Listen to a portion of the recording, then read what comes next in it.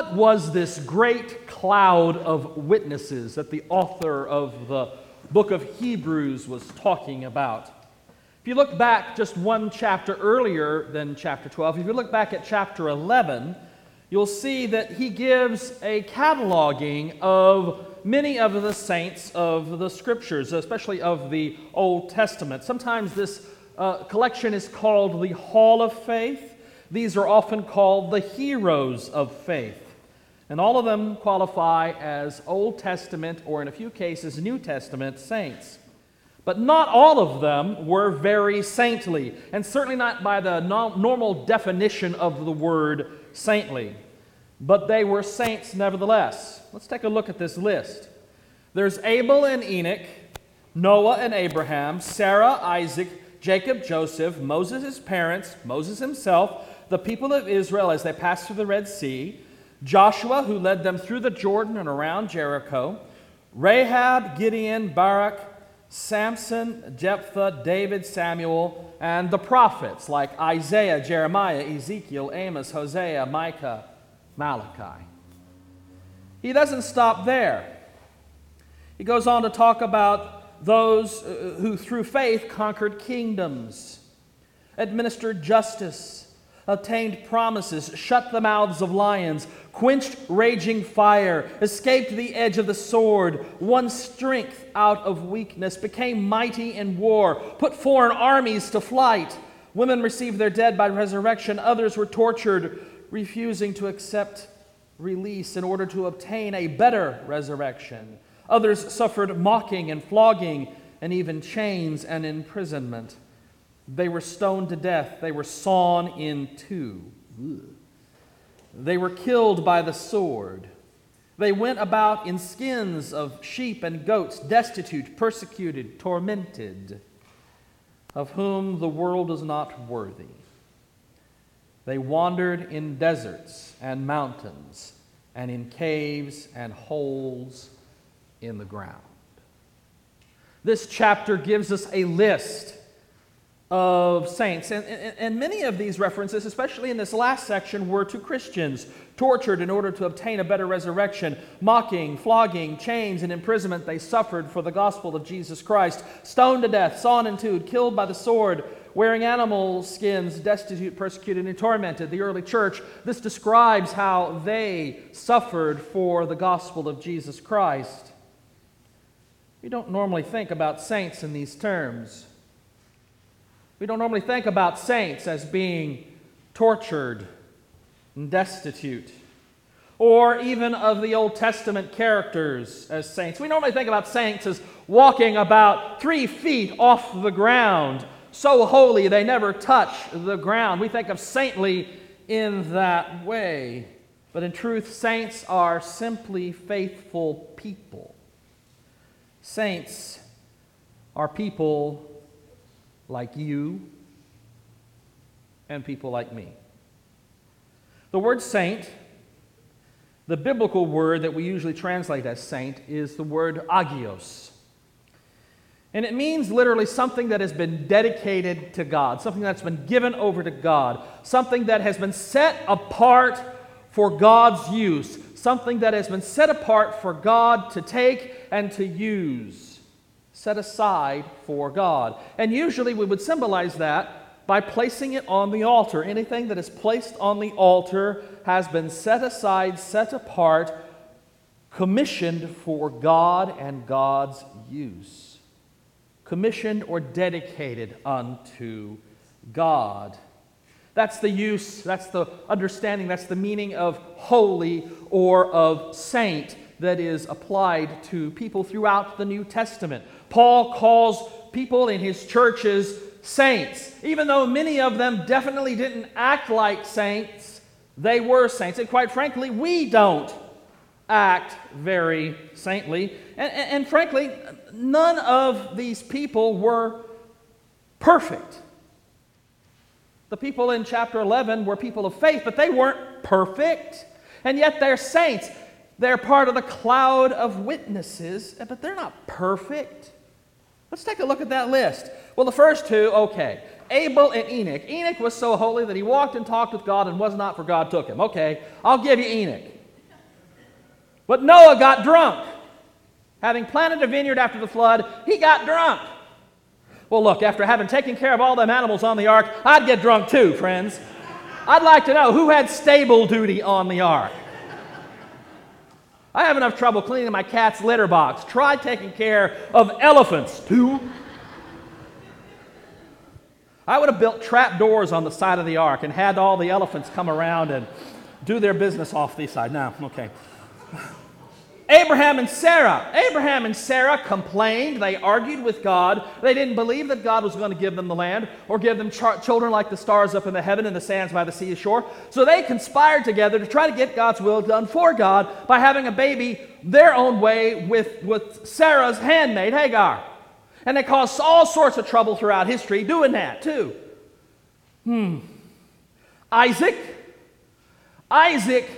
gave preferential treatment to one of his sons and got his wife so mad that he then resulted in Jacob being tempted, the next one on the list, to cheat and steal. And then he was sent away to cheat and steal his uncle Laban. He was a thief and a cheat. Joseph was a spoiled brat. His brothers probably gave him what he deserved when they threw him in the pit and sold him into slavery in Egypt. He's a spoiled, rotten brat. Moses' parents, okay, they were good. They put him in the basket to save his life from Pharaoh. Okay, I'll give you them. But Moses, he said, God, don't send me. I stutter. I don't know how to speak. Don't send me. He murdered someone. The people of Israel, yes, they saw God's wonders when they passed through the Red Sea. And then they immediately made a golden calf and fell down and worshipped it because Moses took a little too long coming down from Mount Sinai. Joshua led them through the Jordan River and around Jericho, and the walls came a-tumbling down. But Rahab was a prostitute in Jericho, and she's on this list.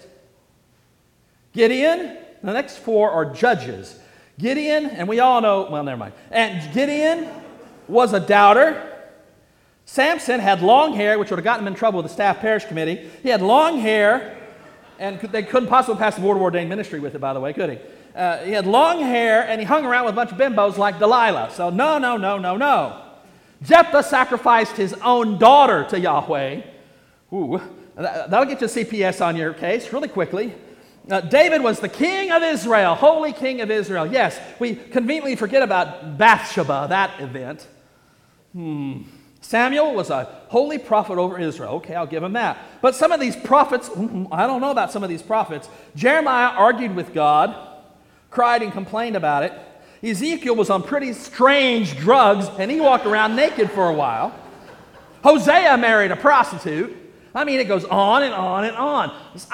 This list of people, they're not very saintly, are they? Good. Because nevertheless, God was willing to use them. God was willing to work in their lives and through their lives His wonders. God was willing to work through this bunch of failing people. And if God is willing to work through them, and if God is willing to identify them as saints, then God will work through us. God calls us saints. I give thanks and praise to God every time I come to the table of the Lord, every time I come to Holy Communion. Because I don't come alone. I don't approach the throne of grace alone. I approach it in the company of pastors going back 2,000 years in the past, across every denomination of the church, back to Paul's day, and the disciples themselves when they approached that Passover Seder meal with Jesus. I approach the table of the Lord not alone, but with every pastor who ever prayed the great Thanksgiving. And when I stand behind the table, I'm not alone. Not only is Mark standing there, but I'm standing here with thousands upon thousands upon thousands of proclaimers of the gospel of Jesus Christ.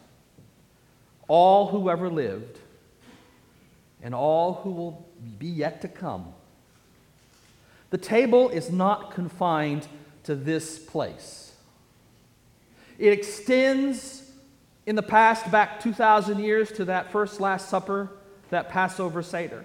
And it extends into the future until the end of time when this event called the Marriage Supper of the Lamb occurs, and all Christians everywhere will gather around the table in eternity and partake of the feast of God's grace eternally.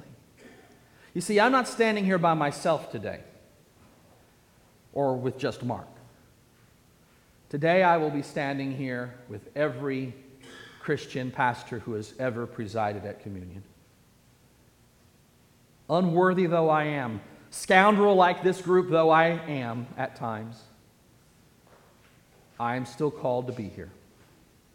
Likewise, when you come to this table, when you come to this altar, when you come and kneel and put out your hands and receive the bread and take the cup and drink and eat and receive the blessed grace, the real presence of Jesus, when you come and when you partake of Holy Communion, you are not taking alone. You are partaking within a great cloud of witnesses.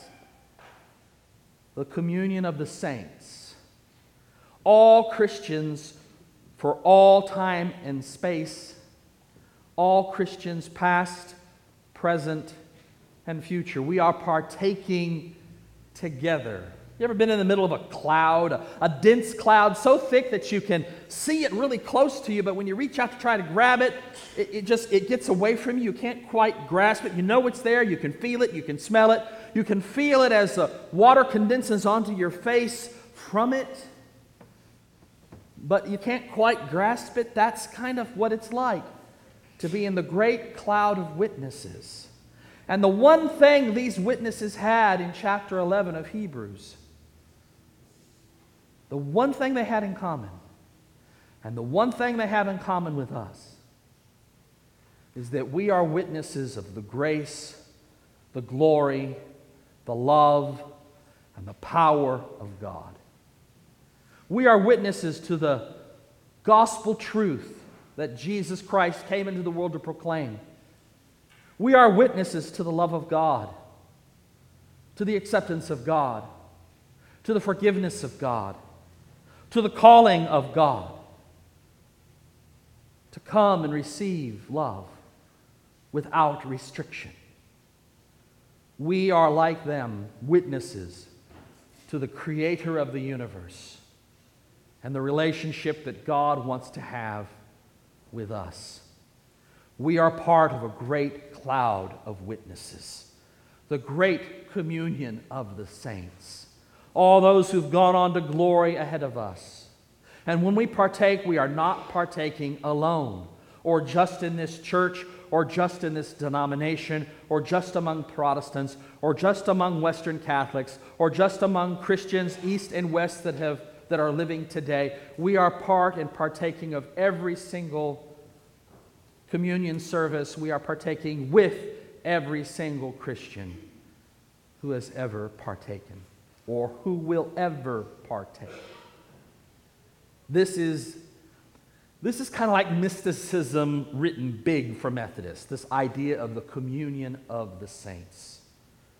We believe that when we come and when we partake, we are reconnected to Jesus Christ. The love of God flows into us and through us and out to others. The love of God comes into us to transform us. The presence of Jesus comes in to make us more like Christ. And we are connected together with each other. With the person kneeling next to you at the pew or at the rail or sitting next to you in the pew. And with the people who have received here through these decades, members of this church across over 100 years, or Christians across 2,000. There have been times when I have knelt in prayer to receive Holy Communion, and I have been struck by the sense of immediate presence that I have had of Jesus and of dear Christian friends who have gone on to glory, family members, friends, fellow pastors who've gone on to glory. I've known that because of Christ Jesus, because of His love, because of His grace, and because of His presence, we, part of the communion of the saints alive today, we are never far from that great cloud of witnesses that surrounds us and to which we can look for example and encouragement. As you come to the table of the Lord today, be open to the grace of God. Be open to the real presence of Jesus. Be open to the powerful love that God has for you. And be open to how, when we receive together, we are connected with those who've gone on before us into glory everlasting, into the great cloud of witnesses. Be open to God's grace and allow the cloud of God's love to fill you anew. In the name of the Father, and of the Son, and of the Holy Spirit.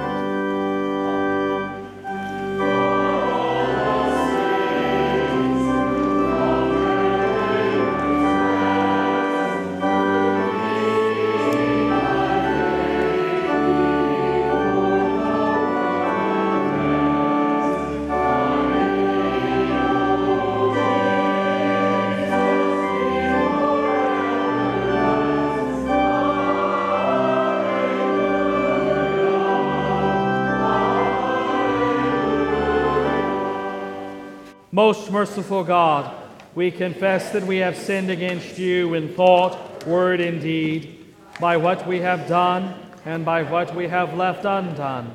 We have not loved you with our whole heart. We have not loved our neighbors as ourselves. We are truly sorry, and we humbly repent. For the sake of your Son, Jesus Christ, have mercy on us and forgive us, that we may delight in your will and walk in your ways, to the glory of your name. Amen.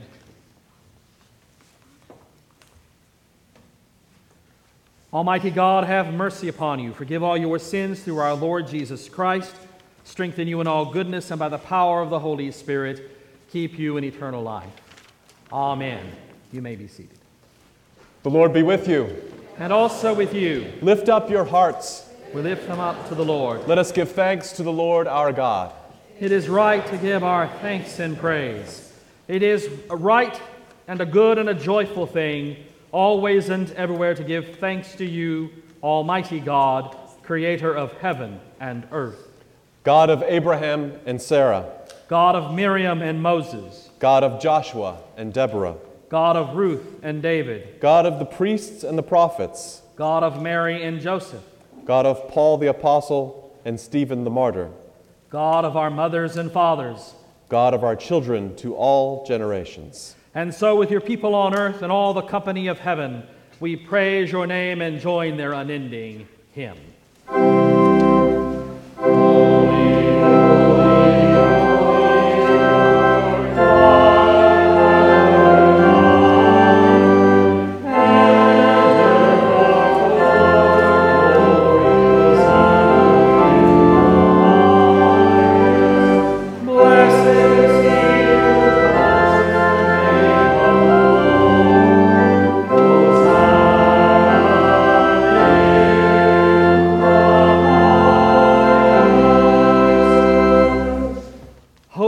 Blessed is your Son, Jesus Christ. By the baptism of his suffering, death, and resurrection, you gave birth to your church, delivered us from slavery to sin and death, and made with us a new covenant by water and the Spirit. On the night in which he gave himself up for us, our Lord Jesus took bread, gave thanks to you, broke the bread, and gave it to his disciples, and said, Take, eat. This is my body which is given for you. Do this in remembrance of me. Likewise, when the supper was over, he took the cup, gave thanks to you, and gave it to his disciples, and said, "Drink from this, all of you. This is my blood of the new covenant, poured out for you and for many for the forgiveness of sins. Do this as often as you drink it, in remembrance of me." And so in remembrance of these, your mighty acts in Jesus Christ, we offer ourselves in praise and thanksgiving as a holy and living sacrifice, in union with Christ's offering for us, as we proclaim the mystery of faith. Christ has died, Christ is risen, Christ will come again. Pour out your Holy Spirit on us gathered here, and on these gifts of bread and wine. Make them be for us the body and blood of Christ, that we may be for the world the body of Christ, redeemed by his blood. Renew our communion with all your saints, especially with those whom we name before you now and in the silence of our hearts. Janice Currens.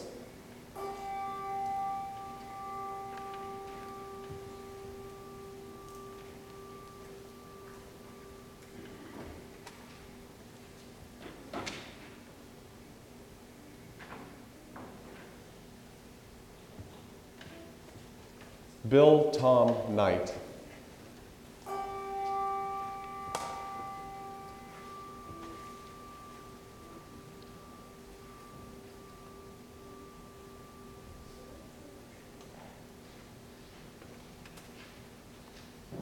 Bob Mills.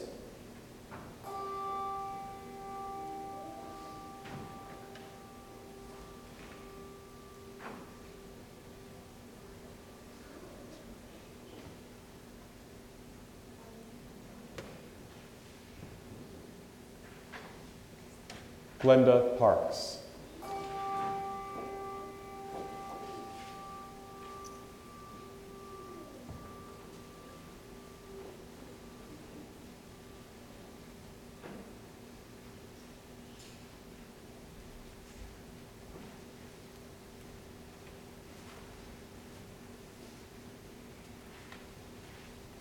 Wanda Robnett.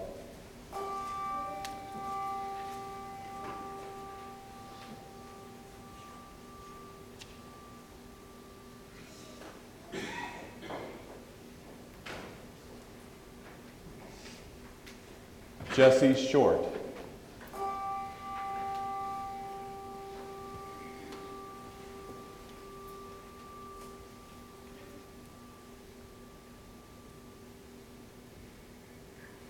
J.W. Stodgner.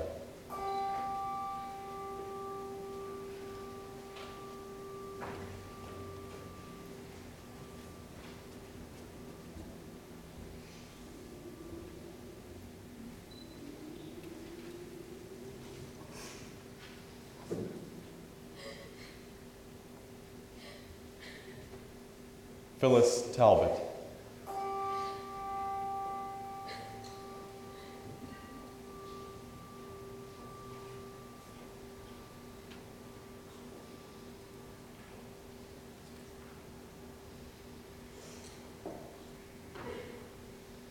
Fred Tarpley.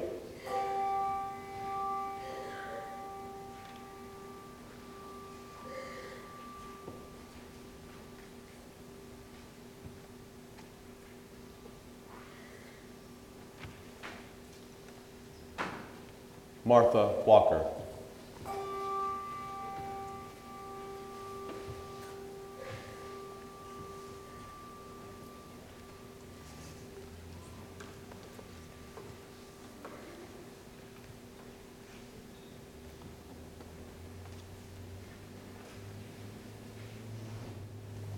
Since we are surrounded by so great a cloud of witnesses, strengthen us to run with perseverance the race that is set before us, looking to Jesus, the author and finisher of our faith. By your Spirit, make us one with Christ, one with each other, and one in ministry to all the world, until Christ comes in final victory, and we feast with all God's saints at the heavenly banquet. By Christ, and with Christ, and in Christ, in the unity of the Holy Spirit, all honor and glory is yours, Almighty Father, now and forever.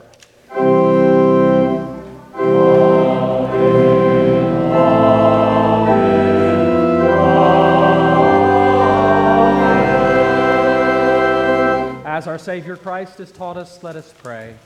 Our Father, who art in heaven, hallowed be thy name. Thy kingdom come, thy will be done, on earth as it is in heaven.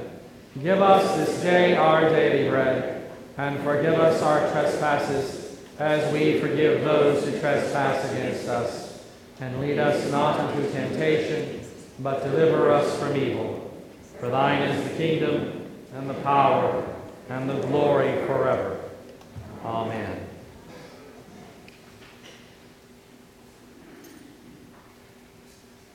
The Lord Jesus Christ was known to all in the breaking of the bread. And when we partake of the cup, we are reconnected to the cross of Jesus Christ and the sacrificial offering He made for us there. In your presence, Lord, let me learn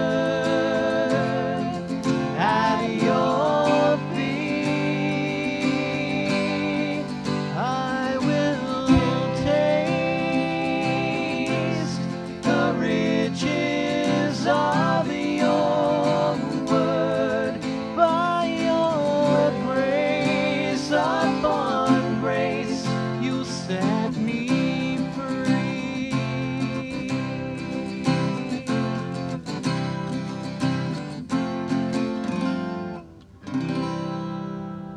You have been listening to a sermon by Dr. Gregory Neal, Senior Pastor of the First United Methodist Church in Commerce, Texas, and Rector of Grace Incarnate Ministries. Copyright 2014 by Dr. Gregory S. Neal, all rights reserved. For more information and for other sermons by Dr. Neal, visit us on the web at www.revneal.org. That's www.revneal.org. You are also invited to visit us in person at First United Methodist Church, 1709 Highway 24, Commerce, Texas, 75428. This program was produced by Dr. Greg Neal.